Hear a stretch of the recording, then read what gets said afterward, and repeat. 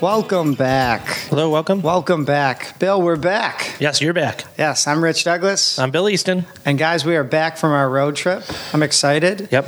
And Bill, actually, I'm back from... You took a real trip. It wasn't a road trip. It was a road trip in the trip. Yeah, tell me about your trip. Tell everyone. After we got back from Dr. Frank's, the wife and I actually went to go visit my brother, and we headed out to Vegas. It was everything people say Vegas is and more.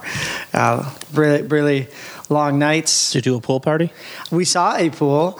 Be in the middle of winter. Everyone's like resurfacing their pools. They're all closed. So I heard about the pool party you had last time. We're not talking about that. Wild times.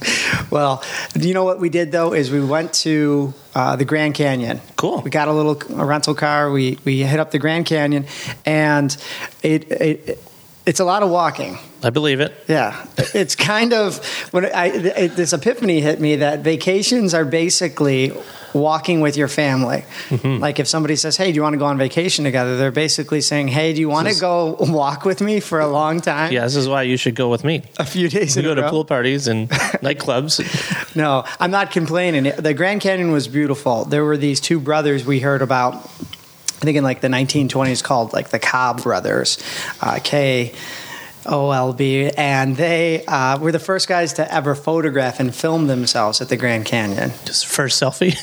Yeah, no, this is basically the first selfie. They actually took some videos. It looked like a fake video. They are recording themselves navigating down the Colorado River, and they're just bumping into things. They're crashing and tipping over. But because those videos kind of went all over, those pictures went all over, then it gave people the courage to kind of come and do it themselves? Yeah, try it themselves. So it really helped tourism there, yeah. And we walked almost all the way down and then back up. And I got to tell you, back up is a whole lot harder. Yeah, I have no interest in doing that. Ever. I'm glad you did it without me. Yeah. Well, it was a good time. I was pretty sore the next day, too. But I did wish you were there. I figured there would be some cool people we could find in Vegas or some sort of national park ranger to talk to and interview. Can we bring all this with us? Yeah. That's one thing we wanted to talk about and bring up. Every time Bill and I are doing these interviews together, if you didn't pick up on it, these are in person. They're live, and they've been going pretty well, Bill. But the fun thing for us is, when we take those road trips, we are going to the winery. Yeah, that's cool. That's the nice part about it. Yeah, we're going to the brewery. We're going to the office, the huddle room. We've had hecklers. Yeah, Rich was good enough to edit them out. Yeah. We're gonna get better at the technology, I'm sure, for season 2. It would be really interesting. We're getting some emails from some great people, inspirational people, some podcasters in California, and they want us to be on their show, Bill, and they want to be on our show. Cool. I have a couple friends too that sent an email this week, both suggesting some local people that we could talk to. It sounds good. I just want to figure out, maybe for season 2, how do we actually record using the internet for people that are really far away? I don't want to do that for all of them, but I would love to give it a shot. Yeah, why not? Well, let's get right to it, guys. As always, make sure you check us out and keep up to date with the podcast at guystellingstories.com. Facebook. Yeah, we're on Facebook, Guys Telling Stories, and also on Twitter, Guys Tell Stories. And, of course, Instagram at Guys Telling Stories as well. And, we haven't brought it up before, but we have a mailing list. So you can sign up for our mailing list. Head to our website, guystellingstories.com. Every morning I wake up and start writing. He does. Well, I don't know what he writes, but he writes something. And what we do is we send out the occasional update, especially in the off season. We have a few more amazing guests for you, some really surprise, interesting ones. But then once we kind of close down season 1, you can stay up to date with the podcast by signing up for that mailing list. So head over to guystellingstories.com. Just type in your name, your email address, and we call it the VIP list, Bill. It is. Yeah. It's a very important. It is what it is. Yeah. So, definitely check that out. Well, our guest for today is not only a successful restaurateur and successful businessman, Bill, but he is a successful, I don't know, what do you call him, business mogul almost. He doesn't own... he's done what he wants to do, and it's worked for him.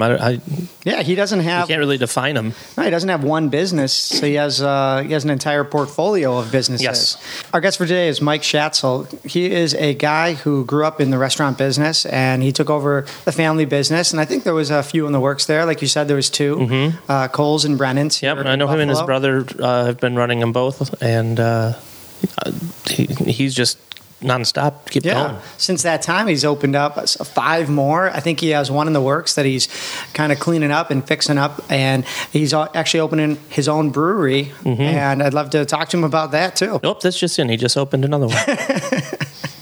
Yep, I wouldn't be surprised. Yeah. Well, he's a hard man to track down because he's always traveling. He agreed to meet us at one of his newer ventures, ABV, Allen Burger Venture. He is it's a rock and roll style restaurant. He's going to meet us. Have you been there yet? I've checked it out. It's really cool inside. I say rock and roll because it's like, all wood inside and metal. And it's cool. It's really something you got to check out. So where else are we going to meet a guy who owns 7 restaurants and opening a brewery and another restaurant besides a really cool, loud restaurant? This is his loudest one. This will be a challenge. Yeah, no, that's okay. So let's pack this stuff up. Let's head to his restaurant. Let's go ahead. ABV. Yeah, ABV. Let's have a good talk, Bill. Okay, see you there. All right, guys, welcome to another episode of Guys Telling Stories. We're, again, very, very excited to have Mike Shatzel as our guest. Mike is owner of a number of restaurants here in Buffalo, New York. You can definitely check all the restaurants and him out on Twitter, Instagram. Mike, welcome. Thanks for having me, guys. Pleasure to be here. So, Mike, we like to start kind of bringing it back to the beginning. There's probably a lot of people wondering, what was life like when you were first starting out? What set you on this path? My dad, his dad, we've pretty much been in the bar business.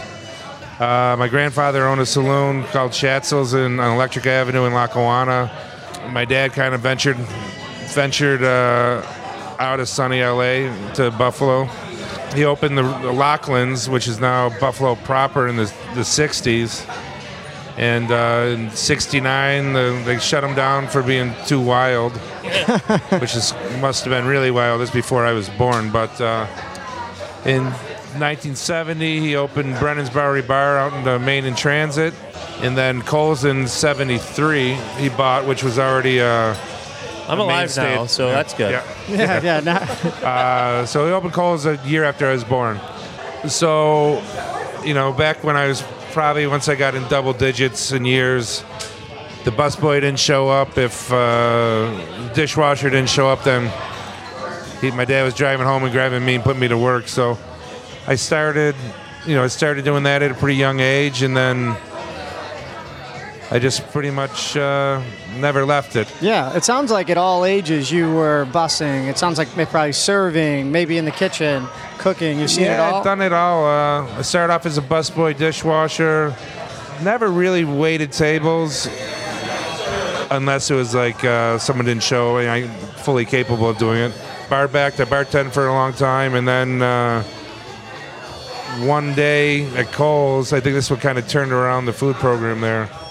A guy pulled me aside and just pretty much laid into me about the quality of his food. That this is about 98, and he's right. He showed me this roll that was a hockey puck, and it was embarrassing.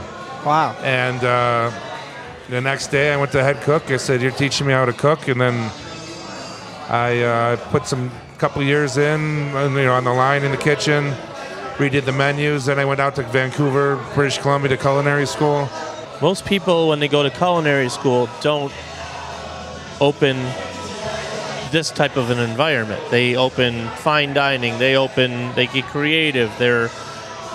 What made you want to just... Well, I think I'm still creative. Fine dining's not me. It's I feel I'm not a white tablecloth guy. It's just not who I am. I'm a pub bar guy that wants to serve good food that fits that that type of place. So, and I think what you see now, you see a lot of restaurants are going to that. You don't see these high end chefs. They're not opening in New York. They're not opening those really fancy places. They're open jean and t-shirt places with really good food. I mean, by no means is the food any worse. It's different. A place like this is where I would want to be on a Thursday, Friday, Saturday night. I open places I want to hang out in. So yeah, that makes sense. For the most part, I've been around. I've traveled. Well, speaking of being well traveled, most people, like Bill was saying, when they go to culinary school, probably don't go international. What brought you to Canada? Funny, I was a kid. I don't know when I was a kid, but this movie came out, the Ted Danson movie called Cousins, I think it was called. Okay. And it was filmed in British Columbia, and I just thought it was gorgeous. And at the end of I waited on the movie to see where it was filmed. It said Vancouver. So I always had Vancouver on the mind. And then when I decided to go to culinary school, I looked one up. I found one in Vancouver and flew out there and checked the city out. I loved it and applied, got in, and the rest is history. That's great. It seems like your family influenced you quite a bit. Obviously, like your father, your grandfather, they've been in this business, but was there anyone specific that encouraged you to pursue this path and take it to basically a whole nother level? It's a good question. A lot was built on just seeing I love the lifestyle my parents had growing up. They weren't your typical parents. They're coming home after a late Friday night and feeling pretty good. And I was like, that's what I want to do. They travel, they have fun, they had enough time to take us on trips. And obviously, there's people I look up to in the business. I was in Amsterdam with first time with Charlie Goldman from Allen Street Hardware, and we went to a bar called Gollum right off the Sink Canal there, and it was just like an old kind of crusty Belgian beer bar, and I fell in love. But like just the atmosphere there, and then they had the correct glass for every beer, and just the vibe. It wasn't fancy. It was worn because those bars are so old over on the other side, and it just something I really I was already into beer, so and that really started the fire burning. And for me, one of the breweries I visited first was Omegang over in Cooperstown. Mm-hmm. Yep. And I got to say, like a guilty pleasure beer, or maybe a Desert Island beer, that Three Philosophers for me was the one that sort of turned me on to. There's a whole nother level here. First time I had Three Philosophers, I think at that point I already had St. Bernardus 12 and a couple of the Belgians, but that mixed with the Creek, Three Philosophers was a special beer the first time I had it. Yeah, same. Still, it remains so. What about you, Bill? In terms of the guilty pleasure or Desert Island, whatever, that first beer that got you? You know what? It was the Southern Tier Creme Brulee. It was the first thing I tasted. Okay. That was just like, this is not beer. This is beyond. So I had 4 of them. So you're gonna laugh I did not feel good the next day. The first beer that kind of took me off that was Dundee's Honey Brown. That was like the first back in college at the University of Rochester. Yeah. That was like the one beer that kind of that had some color, had some flavor that I started getting into. Yeah. And from there, I graduated to other things, but. Well, it sounds like you have this visual memory of where you were when things happened. Was there, where were you when you realized there's no turning back for the path you're on in terms of I'm taking this restaurant, bar, beer scene to another level? Were you here? Were you traveling somewhere else? Shortly, a couple friends kind of saw what I was doing. My brother-in-law and my friend Larissa. And she convinced me to take this course at UB called CEL. So it's sort of like an entrepreneurial leadership course.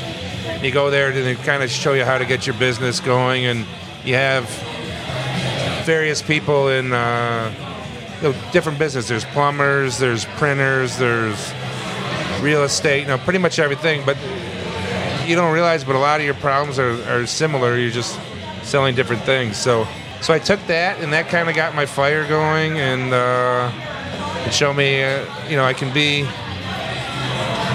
more. And one of the big motivating thing was had I just stayed at Kohl's, I could have had Kohl's is a great spot, and I could have had a nice life just doing that. But it was always, this is just your dad's spot, and so I had to create my own identity and do it on my own, and I think I've definitely done that at this point.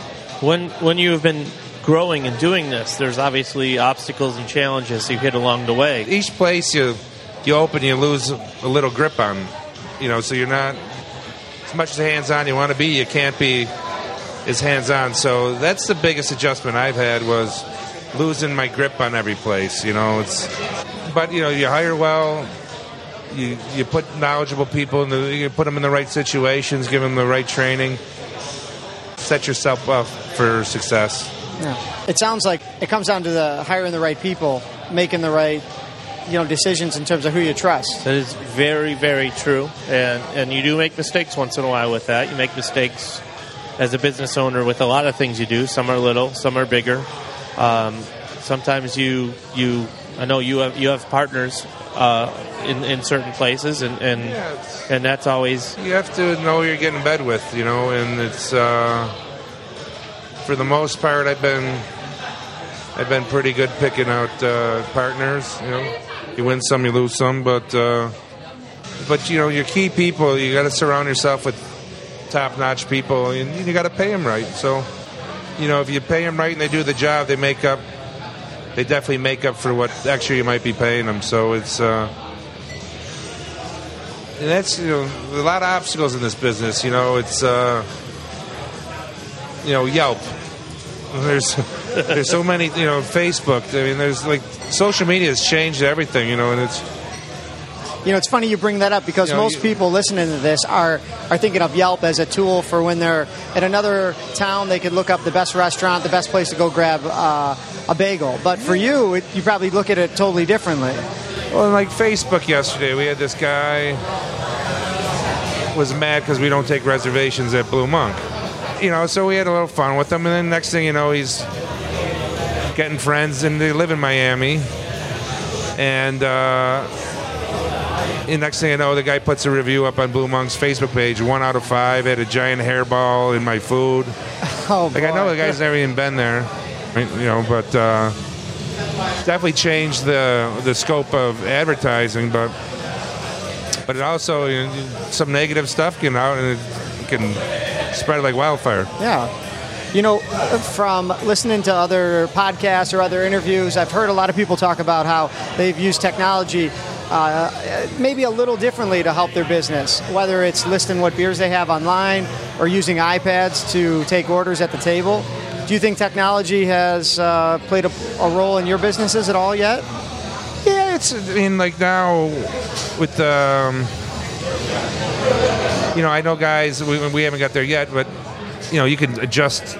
You're sitting at home and you just pull out your iPhone and look at your cameras on your phone. You can, if you don't like the lighting on your, if you think it's too bright, you can, from your couch at home, you can turn the lights down. Oh, wow. Okay. On my phone, I can get right into my POS systems and leave messages for the servers, and it's great in some ways, and it's you can get it affords you some things, but it also, I remember, I think a local guy, Rory Allen, wrote, I remember reading this, you want people to go to your event, send them an invite. And I think a lot of that stuff has gone, away, that now it's just like, I'll just post an event on Facebook and everybody's going to come, and it doesn't happen. You still got to do those things. And, I think social media has kind of turned you a little lazy. Not lazy, but it's definitely changed things the way you approach. I wake up, 6:45, 6:30. I grab my phone, and right then I have an email waiting for me from Morpat, ABV, soon to be Monk. It gives me the breakdown of the sales, tells me what I sold in food, tells me what I sold in liquor, beer, tells me my labor costs, percentages. I mean, everything's right there waiting when I wake up, and it's definitely, it's a whole new world out there, and it's exciting, but it's also a little scary, but it's not scary, but it's exciting. I'm not the most like computer savvy person, so I'm getting better. But it's definitely it's a new restaurant world out there, no doubt. That's for sure. I was thinking before we look too far ahead, in opening all these new places, any funny stories, anecdotal stories about the last minute rush to get the chairs in, or get the lines. Just one of those funny stories where we barely made it, guys, but we made it in opening all these new places. First one comes to mind was Morpat, when we were pretty getting close to ready to go.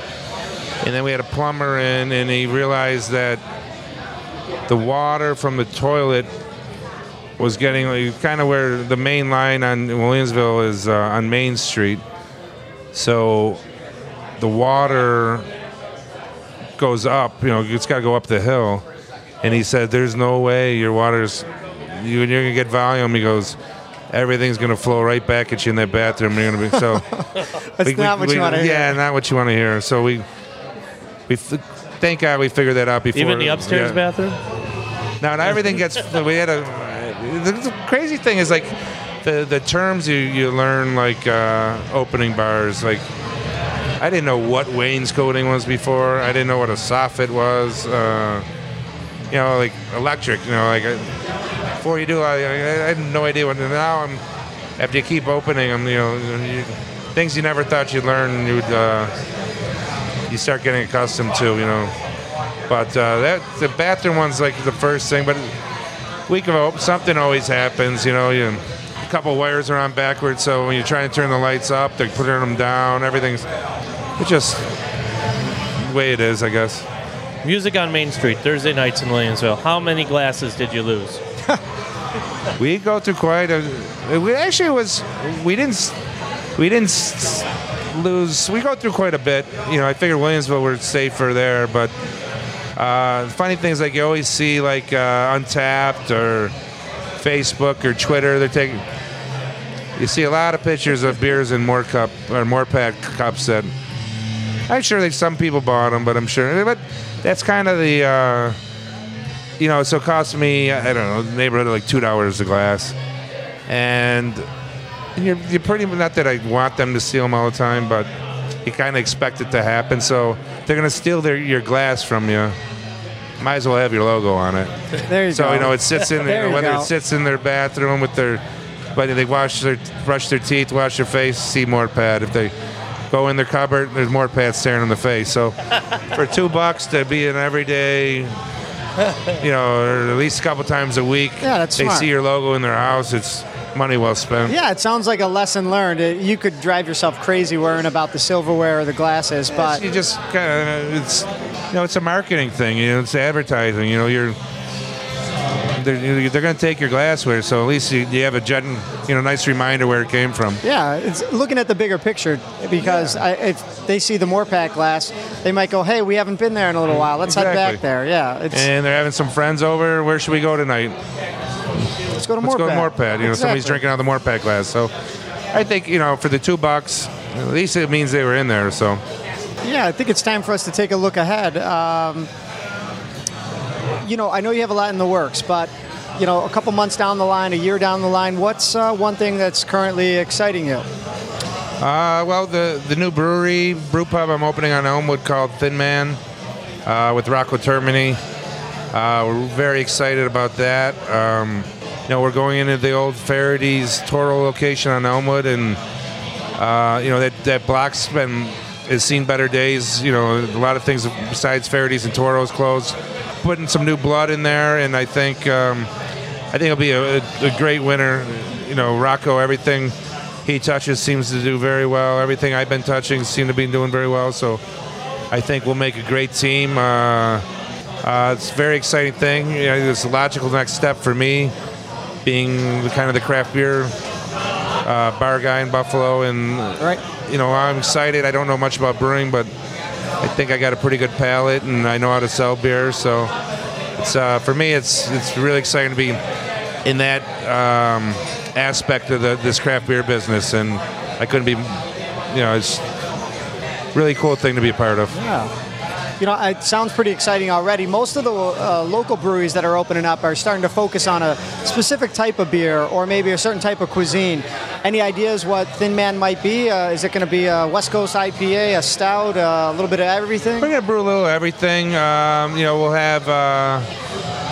definitely have our IPAs and some American style stouts. And I think one thing we're concentrating, we want the first really, really great stout brewed in Buffalo. I think that's something. Talking our language. I'm excited. Yeah, I think that's something that's missing. I'm not saying these other guys don't make great stouts, but we want that first one that's just like mind blowing.